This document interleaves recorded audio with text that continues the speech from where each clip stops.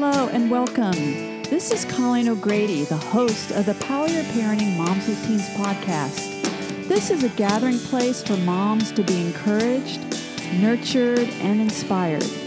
Also, you'll learn the latest in teen research and trends and get practical parenting tips. You really can improve your relationship with your teen and enjoy the teenage years.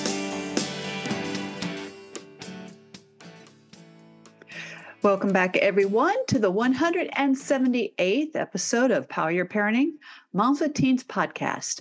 I'm Colleen O'Grady, the host of the show. Moms, you definitely are going to want to listen to this podcast. My two guests today have done a deep dive in helping us understand the complexities of the digital world on our teens. Harvard University Project Zero researchers, Common Sense Media collaborators, and real-life parents, Emily Weinstein and Carrie James, are the authors of Behind Their Screens, What Teens Are Facing and Adults Are Missing.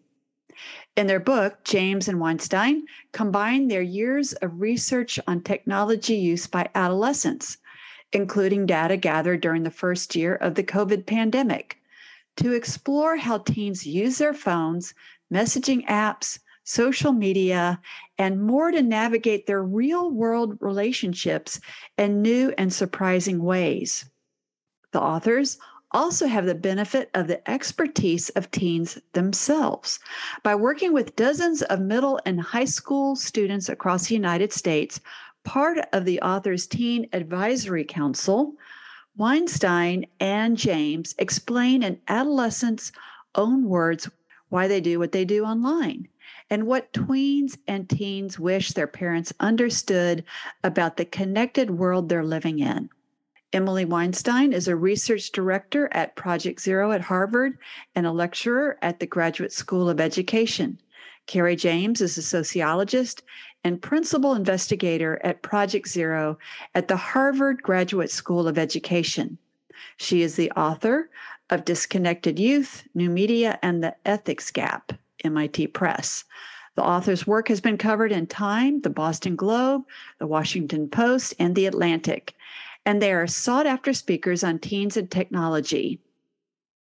So welcome, Emily and Carrie. So great to be here. Thanks for having us. Yeah, so the first question I love to ask is, are you moms? And if so, what are the ages of your kids? We're both moms. Between the two of us, we're currently parenting from 2 to just about 17. I have a 2-year-old and another one on the way. And Carrie? I have a almost 17-year-old and a 12-year-old. So a solid teen who just got her learner's permit and a tween. Perfect. Like I just told y'all, I read your book from Oakland, California, all the way back to Houston with one layover. And I loved it. And your new book that's coming out August 16th? Yep. That's right. Next Tuesday. All right. Is called Behind Their Screens, What Teens Are Facing and Adults Are Missing. So good.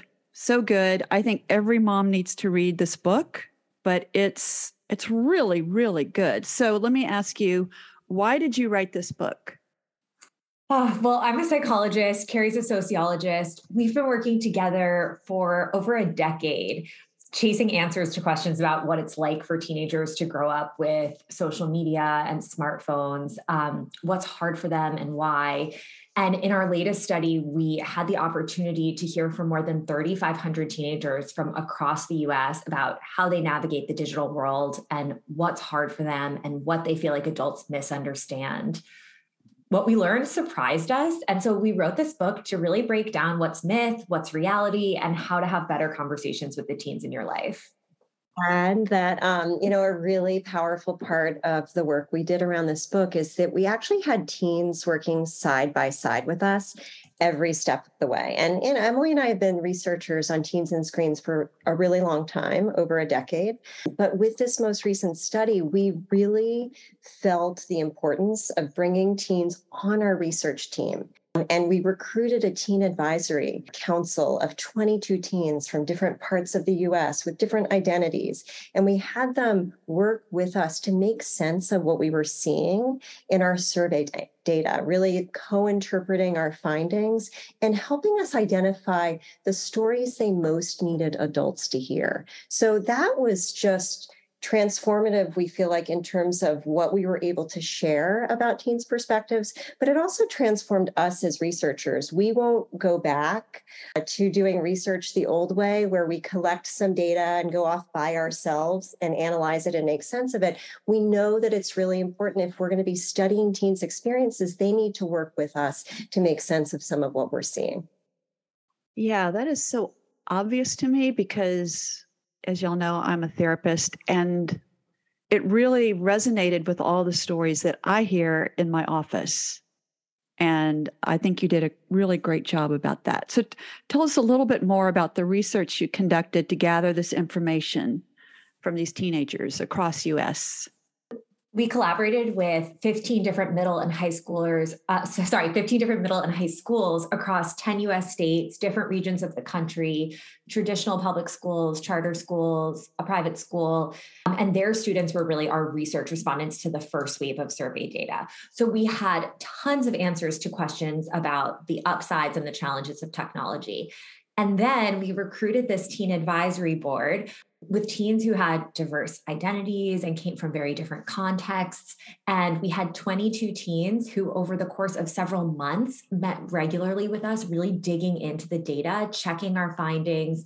And we focused every single meeting that we had with them on asking questions about what they felt like we were missing and what they felt like adults most needed to hear based on some of the trends we were seeing and, frankly, things we weren't seeing in the survey data.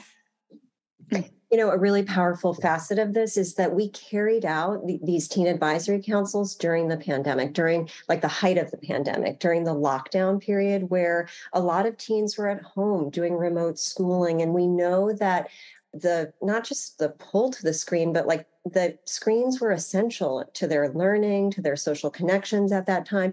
And so they were really able to crystallize for us both the upsides of digital technologies and social media in their lives and some of the real pain points. So that was tremendously powerful.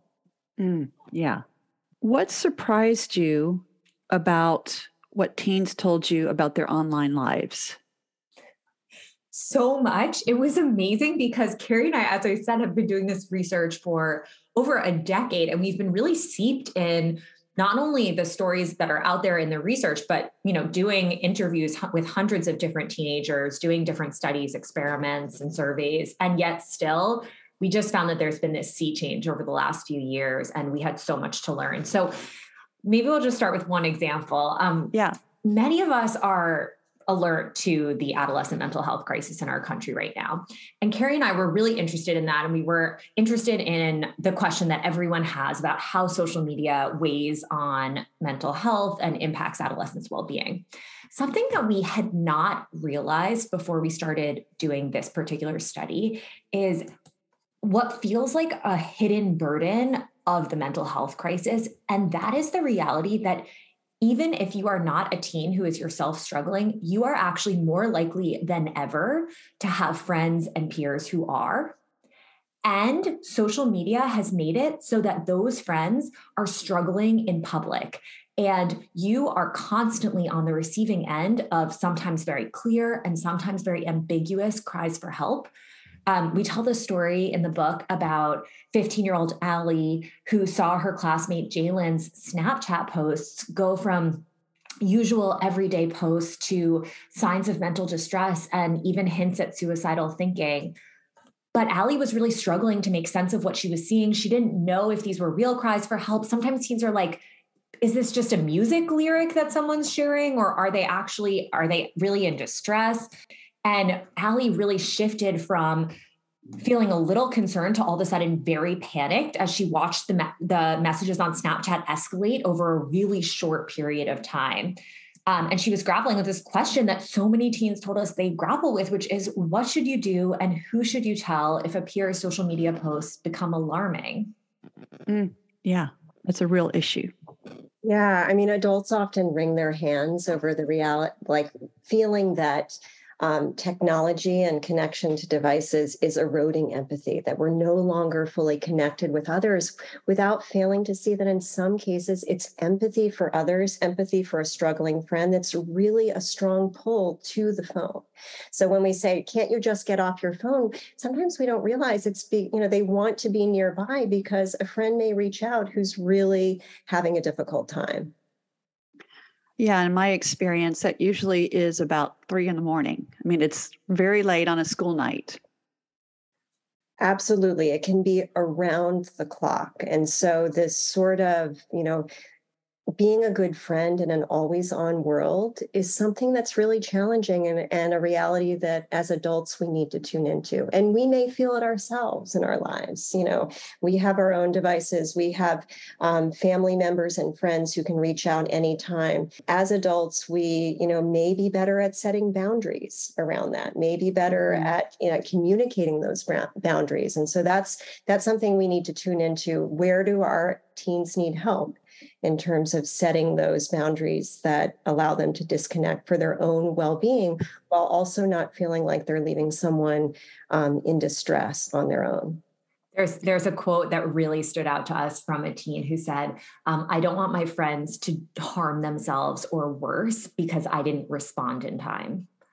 And we just kept coming back to that idea, like what a big burden on young shoulders to feel like your friends are potentially going to harm themselves because you did not respond to a text message at 3 in the morning or whenever it is. And this is actually so hard, in part because values that we care about get pitted against each other. So there's this tension between, like, I care about my own sleep and my well-being and I want to disconnect. And also it's really important to me to be a good friend and I have empathy. And, and both of those things are really important. And I think that in a lot of cases we saw how adults' really simplistic messages just don't acknowledge that actually some of this stuff is super hard, and it's hard at any age, but then even more so when you add in the developmental complexities of adolescence. That's why I think your book is so good, because you really dive deep into some of those inner struggles that teenagers have when they're online. All right. So, Carrie, did you have any surprises? Oh, I mean, the one that Emily shared is huge. But the other thing that we give voice to in one of our chapters in our book is really about how conflict and drama play out in ways that are unexpected. Now, many adults are very alert to and familiar with the term cyberbullying and active bullying, which is, explicit aggression that's repeated. And there are all kinds of school-based programs that focus on cyberbullying and try to address and stem it. But there are so many ways, we heard from teens, that conflict and aggression between them and their peers play out that are far more subtle. And if we don't slow down and listen to teens, we really miss a lot of these things. So the fact that this is a feature of cyberbullying, but the fact that mean messages can be sent and received around the clock, they can be hard to escape. The fact that posts and accounts can be tied to specific locations and schools. And the fact that, even very subtle jabs can play out so publicly in front of an audience of peers. To really lean into the kind of subtle side of this, teens tell us about really ambiguous posts and comments and patterns of liking that can get under their skin, and they may not look to adult eyes like anything is going on there, or we may roll our eyes and think like, what's the big deal? But there's an insidious reality here. So for example, a picture from a party is posted, but one girl gets strategically cropped out. Was that intentional? Yeah. Maybe it was an unflattering angle, and the person who posted the picture, was sparing her embarrassment because it didn't look good. Or maybe it was a slight. It can be really hard to know.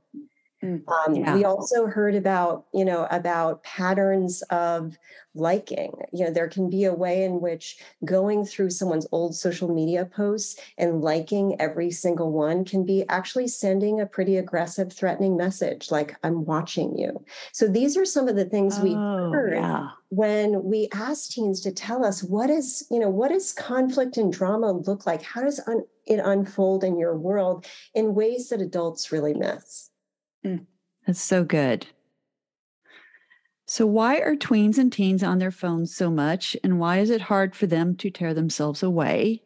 And why can't parents just tell their kids to stay off your phones and social media? Oh, many questions packaged into one and such important ones. For sure. I mean, we when we think about tech habits, one of the things we really heard and saw in action is that we have this collision of these developmental drives to be a good friend, to care about what your peers think of you, to express yourself and get reactions to different parts of your identity that you're showing. So we have all of that developmental, completely predates technology, colliding with these new social media platforms that are offering all these things to teens in the palm of their hand around the clock.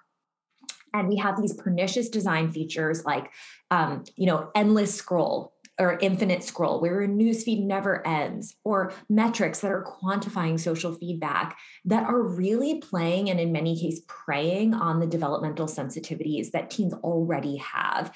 And what that manifests as is, stories we hear from teens like, I don't know why, but the app TikTok runs my life, or I just keep falling asleep with my phone in hand. One of the biggest things that we really came to understand, though, as we were talking to teens about their tech habits, is that teens do not want to feel dysregulated or out of control of their tech habits. And adults often get stuck in this position where we are in this perpetual us versus them battle, where it's adults versus teens over phones.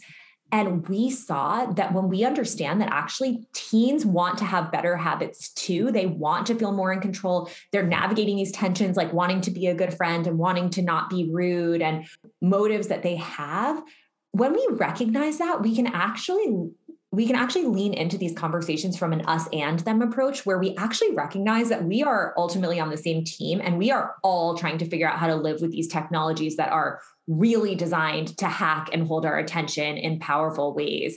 And that just completely changes the kinds of conversations we have and the kinds of approaches, the way we shift from being a referee who's just constantly blowing the whistle when teens are over screen time or have a misstep, to being more like a coach who's actually really focused on helping them navigate these hard plays and the things that they're up against, and ultimately go out there and be their best self.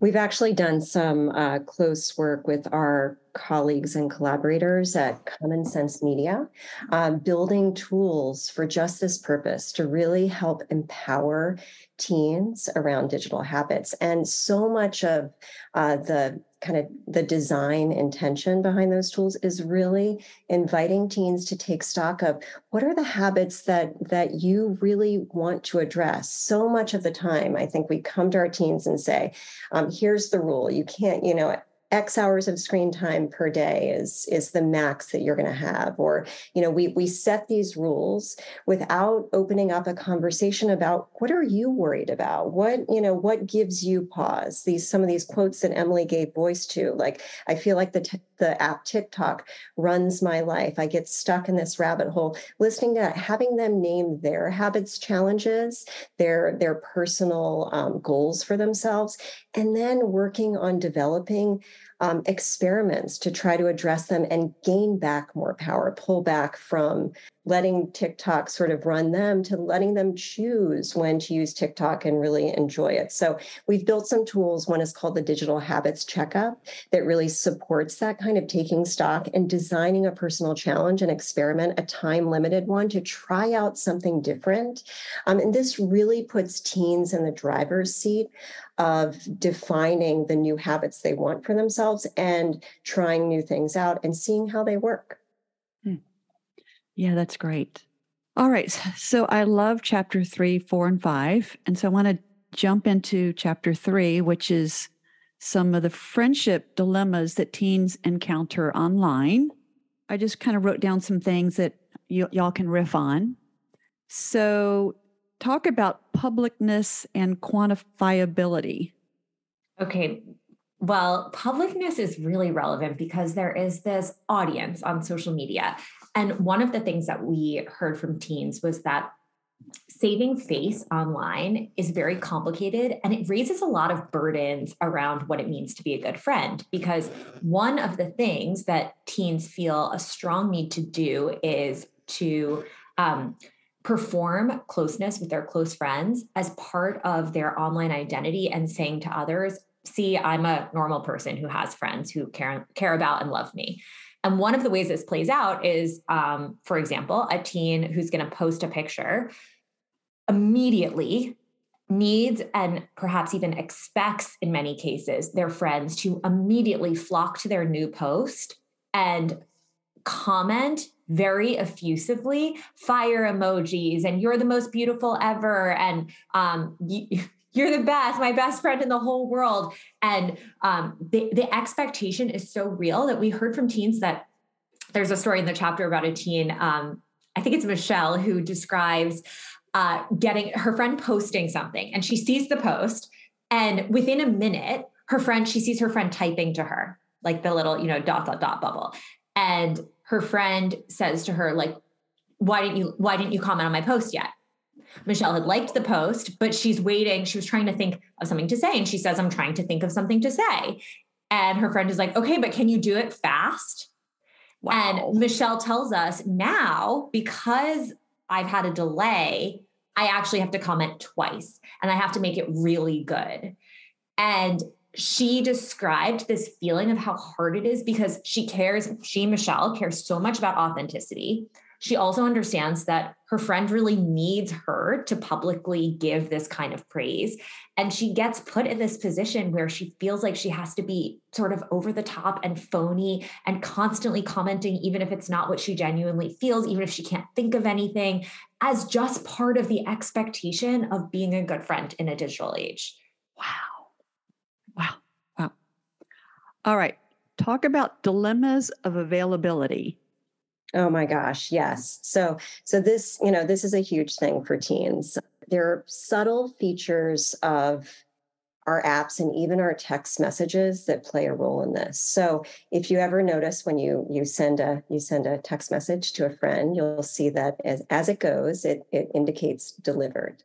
If you're on an iPhone, as soon as that message is read, and this is just in text messages, it can also happen in Snapchat and Instagram and other apps, you see that there is a signal indicating that it's been read.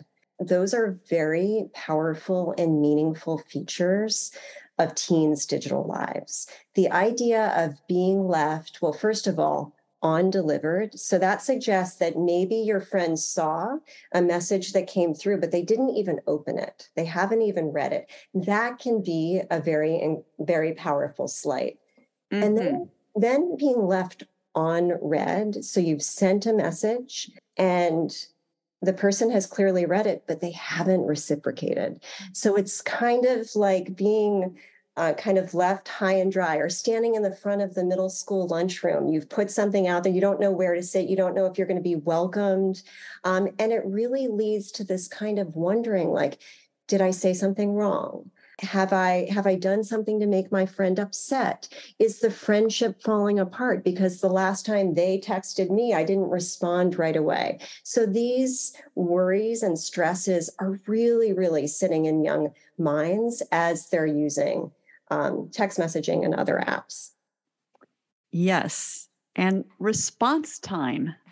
Response time really matters. That's just a kind of another side of what Carrie was talking about, because that people might be really anxiously waiting for your reply. And we heard teens describe things like the half swipe on Snapchat. So the half swipe is sort of a hacked by teen solution to this idea of having a message left unread. So the idea is if you sort of hold your finger on your screen and halfway swipe as though you're going to open a message, on Snapchat, you could actually see a preview of the message without the app capturing that you've opened it.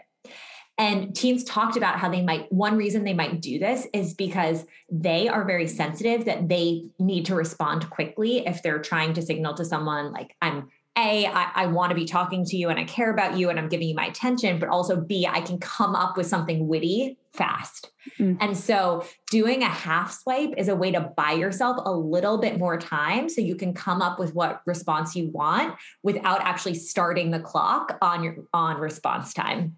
We heard about things like that, but also even about things like teens like setting a timer if they were maybe in early stages of flirting with someone else and they wanted to get response time just right.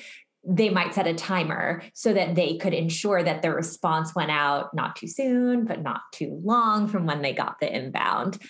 And oh my gosh, other teens who describe things like just the pettiness. There's one great quote in the book from a teen who was like, if you respond to me after 5 minutes instead of 1, like I'm going to respond to you after 5 minutes, like just to be petty because I'm not going to respond faster than you are. Oh my gosh, that is also true. And many of my sessions have been about with love interests or, guys that they're not sure if they like you and all of that about, well, I'm not going to respond because he's going to think this. So much overthinking with this.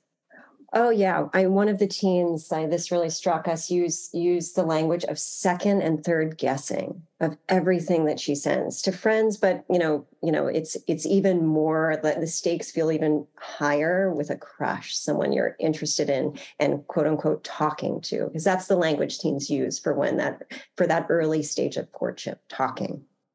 Yes. All right. Curating the inner circle.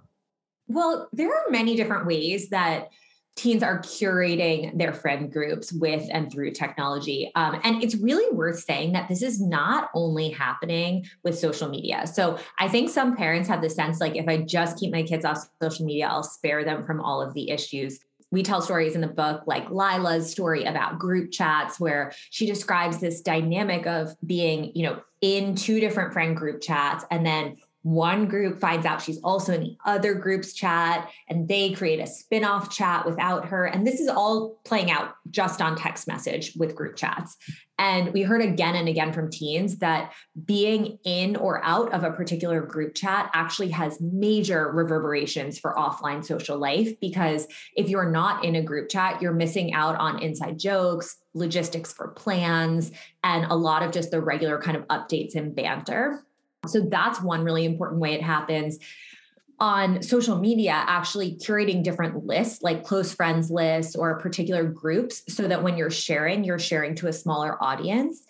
This is actually a really, I think, Carrie and I think is in many ways a really adaptive reaction to the reality that on social media, before there were things like close friends lists, teens only had the choice of speaking to their whole audience or not posting. And we saw things like Finstas, right, where teens were creating these separate spin-off accounts because they really wanted to be able to use the affordances of technology without having to post to everyone in their network. All the more meaningful, by the way, because of the social norm that you will accept everyone who you know, right? Adults spend a lot of time telling teens, like, don't talk to strangers, but we spend way less time thinking about the burdens for teens of staying connected to everyone and anyone they have ever met. And so if your norm is that you have to accept every single person from school who wants to follow you, or you're rude, then you end up with this network that's much bigger than you might want to speak to. And so you come up with different ways that you can curate your smaller circles so that it's more like talking to just the people who would be sitting at your lunch table instead of using a megaphone to shout something to the whole cafeteria. Yeah. And these are tremendously savvy strategies, like tapping what the apps provide. However, there's no guarantee that this is like a protected bubble, because if things change in your relationship with one or more members of your private story, things can go south really badly. So they may have been privy to a variety of things that you wanted to share just with the close inner circle, and then they screenshot something and share it out with a wider audience if there's conflict that emerges. So there's a way in which, on the one hand, these curating the inner circle is a practical necessity, and it's incredibly savvy, but it's not foolproof. And when conflict emerges, it can become really, you can be tremendously vulnerable. Yeah. I laughed when you talked about the extreme flattery, because that's so true. So can y'all talk about that? Yeah, no, I was going to say, absolutely. And, one thing that we say in the book is that it's not just teens who engage in this. Right. If you're on social media, and we actually grabbed signature quotes from our networks. I'm in my 50s, but, of course, I have relatives in their 60s and 70s. And the sort of flattery that unfolds is, on all levels, it can be over the top. It can feel much more meaningful to teens, though, because like developmentally where they're at, peer feedback is so important. And so that, that story that Emily shared a little while ago about Michelle and the need to comment and make the comment really good to really perform that closeness, it feels higher stakes to adolescents. But, we're all part of this performing closeness kind of dynamic. Mm-hmm. It's worth acknowledging too. I appreciate that you laughed. I mean, when we look, I think, at this kind of pattern of over the top flattery and commenting for people who are a different age or generation than us, it doesn't actually matter if you're going up or going down. It seems so funny and ridiculous. And I think Carrie and I had that reaction when we were sort of analyzing our own social media posts. Carrie's had all these comments that I was cracking up, like best jawline ever. And like, you haven't aged a day since high school, which is not, I'm in my 30s. That's not what's on my, not what's on my feed, but I see a lot of like, best weekend ever, like best, you're the most amazing mom. And like, you're just a lot of that kind of commenting, or like, so hot. And then we looked at the teens, and it's like 52 fire emojis to say like, you're the hottest person ever. Or there was one that our team just was cracking up about, that a teen was like, like if someone says, step on me, I'm your cockroach. And we're like, what? What does that even mean? Yeah. Step on me, I'm your cockroach. And they're like, oh, and another teen is like, oh, you don't know what that means? It's like, it's like saying, oh, like you're so above me, so above everyone. I'm like a cockroach under your shoe compared to you. So we think about this, like, step on me, I'm your cockroach, is like such a powerful example of this need to just go more and more and more extreme in the flattery. Oh my gosh. All right. So let's go into chapter 4, where you talked about small slights or big fights. So I have a lot of questions about this. So can you talk about the T accounts or T pages? Yeah, so absolutely. So T accounts really, the name of a T account really comes from the concept of spilling the tea. So TEA, to be clear, spilling the tea, which means spilling gossip. And so T accounts are essentially anonymous accounts, or accounts that are set up by individuals, usually tied to a particular location, in many cases a school. So there may be the name of the high school, such and such high school. I think we talk about Mill High School drama. So that's one T account that we feature in that chapter. And that becomes a space to collect and post anonymously gossip about friends and peers. And so some of it is really, a big part of how conflict unfolds, like really spreading the word about emerging romances, or trash talking someone, or but there can also be real civic intentions behind some of these accounts. So they become spaces also to name peers that may be involved in sexually assaulting classmates. They can be a space for calling out microaggressions and incidents of racism. And we saw in the summer of 2020 a variety of T accounts emerge around high schools where current students and alums were posting experiences that they had had of racism at those schools. And those accounts became sites of accountability. People lost their jobs. People were called to task for things that they had done recently or far in the past. So they're an interesting development, and one that sort of runs the gamut from having really important civic purposes to, on the other end of the spectrum, just stoking drama and conflict between young people. And it is so complicated that all of that, the like complete malicious gossip, gets completely conflated, is like appearing in posts intermingled with these posts that have really different intentions, and that teens are in many cases monitoring to see what are other people saying, but also to try and make sure that they're not named on the pages. The outcome is that the T page gets a totally wrapped audience. So whether something is real or completely fabricated, it ends up being seen by many, many people in the community. We just came away with the sense that this is such a hard reality, and the kind of the way that anonymity on those pages is colliding with these pages that are set up to speak to a very specific community that actually exists offline becomes really complicated. Oh, yes. So a quote that really I thought was amazing.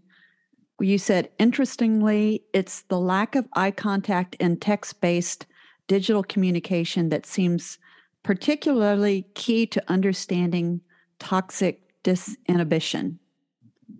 Can you talk about that? Yeah, disinhibition online has been something that researchers have been really interested in since the very early days of the internet.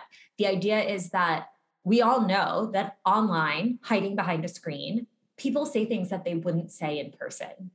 And so for the last 2 decades, researchers have been trying to understand, what is it about being behind a screen that empowers us to feel like we can see things we would never consider saying to another person's face. And it turns out that there are some studies now that indicate that it's actually the lack of eye contact, which removes many of the nonverbal cues so you can see how your words are landing, that actually really seems to fuel the negative side of online disinhibition.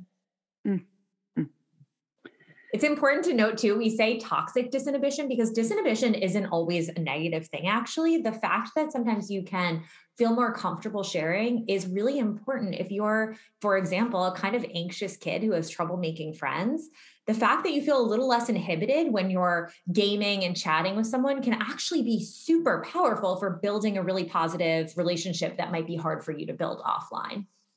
That anonymity can also be really powerful and helpful if teens are tapping online communities for support around particular struggles, like, a struggle related to an eating disorder or some other health condition. So anonymity, in and of itself isn't toxic. There are particular scenarios and circumstances under which it becomes toxic, but it can be powerfully positive. I wrote this down that y'all said is that I hadn't thought about from their perspective, which is super powerful, is teens who have secrets of any kind have a heightened vulnerability in a digital context where anything can be made instantly public at any time. And then I know y'all talked about airing people out, exposing them, outing them, being canceled. So can y'all riff on that? Oh yeah, I mean there is so much in our chapter on that topic. The reality that teens talk about, and many of us today talk about, the concept of receipts, and so receipts are essentially screenshots, recordings, anything that creates a persistent artifact of something that's happened. And so those receipts become a way of calling someone out for bad behavior. So there could be a text exchange that has unfolded between a group of peers where someone has said something pretty offensive, and maybe it was intended to be a joke, maybe not. Regardless of the intentions, the impact is there. And someone who's a participant in that group is poised to create a receipt or some sort of screenshot and then share it out with a larger audience, on social media, or in some cases save, and in many cases, save that receipt for a future moment when it feels important to share that with a higher stakes audience member, like a gatekeeper to a college or a gatekeeper to a new school. And so this is a reality that teens live with, understanding that even when they curate those inner circles of those group chats or those private stories and they share certain things, some meant to be joking, some of that can get wrenched out of context, saved and stored, and then brought back in the future and really be a part of canceling someone. Your content so current. So yesterday I'm talking to a girl, and this was her story, and I'll tell you about it after I read this quote.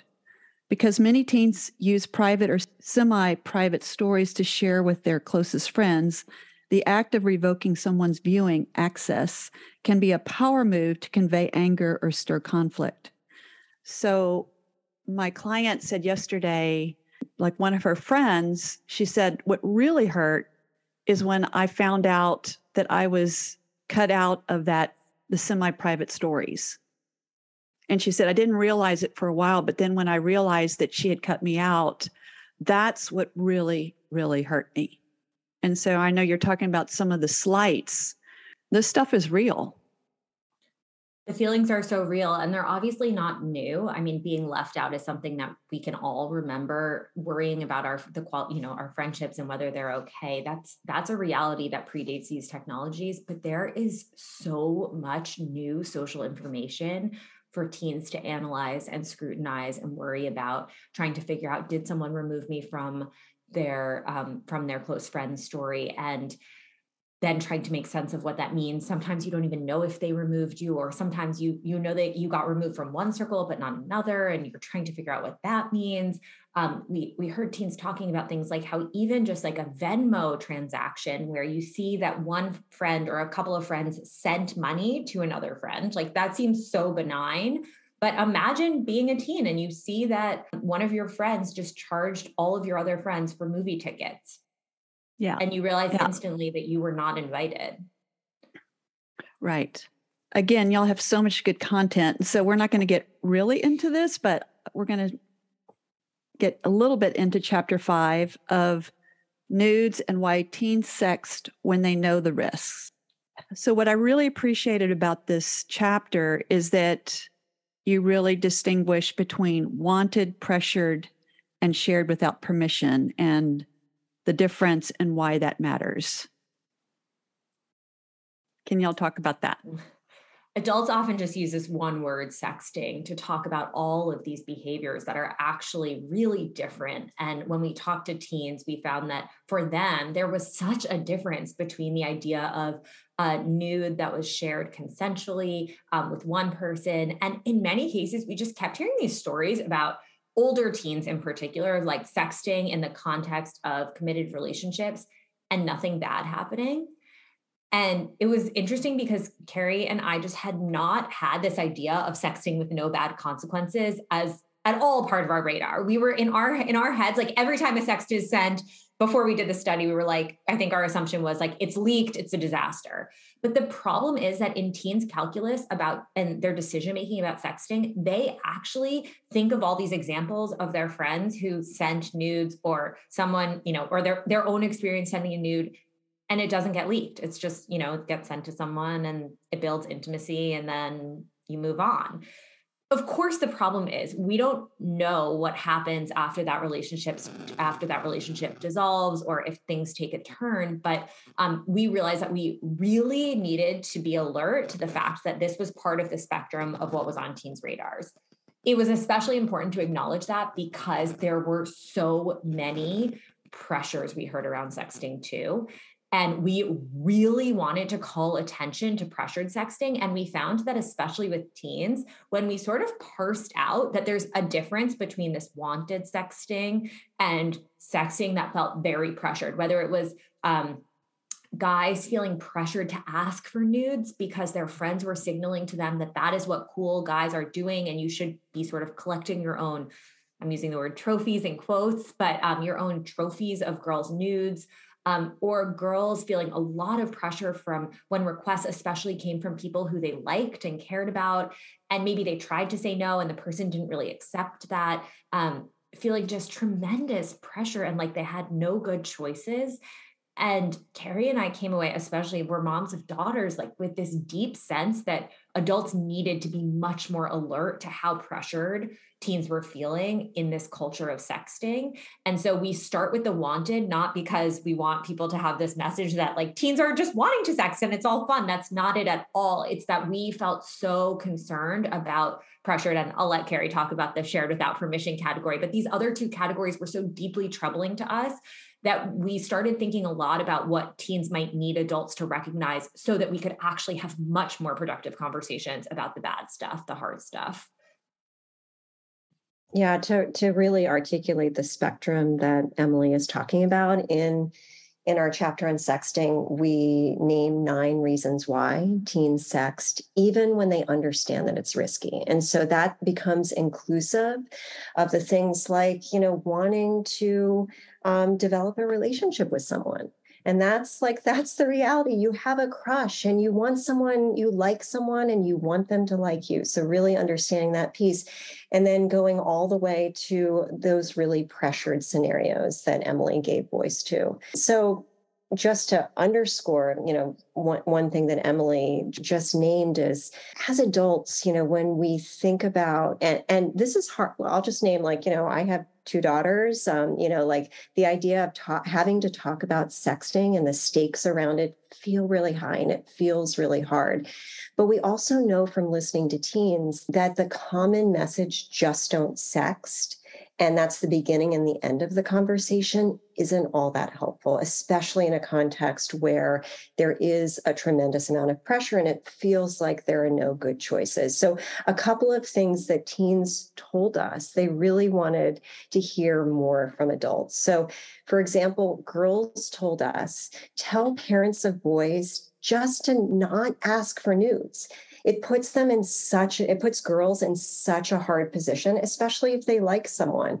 And girls have the sense that conversations like this were not necessarily happening for a lot of the boys they knew. Another thing, and this is especially important for younger teens or tweens, middle school age girls, is give them some guidance around how to say no. And so, teens and tweens understand how to block someone on social media. So if a stranger asks for a nude, they understand how to block that person.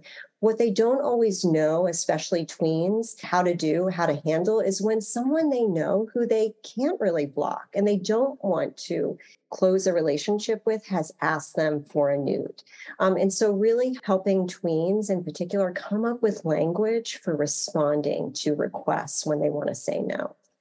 Yeah. Another key thing is the importance, and this is definitely in the category of very clear don'ts. Do not ever forward on someone's nude to another person. So we hear lots of stories about nudes that get shared and reach a broader audience because a group of friends has, an individual has received a nude from someone and then passed it on or just showed their friends. And that to teens is the ultimate violation of consent and respect and really, really problematic.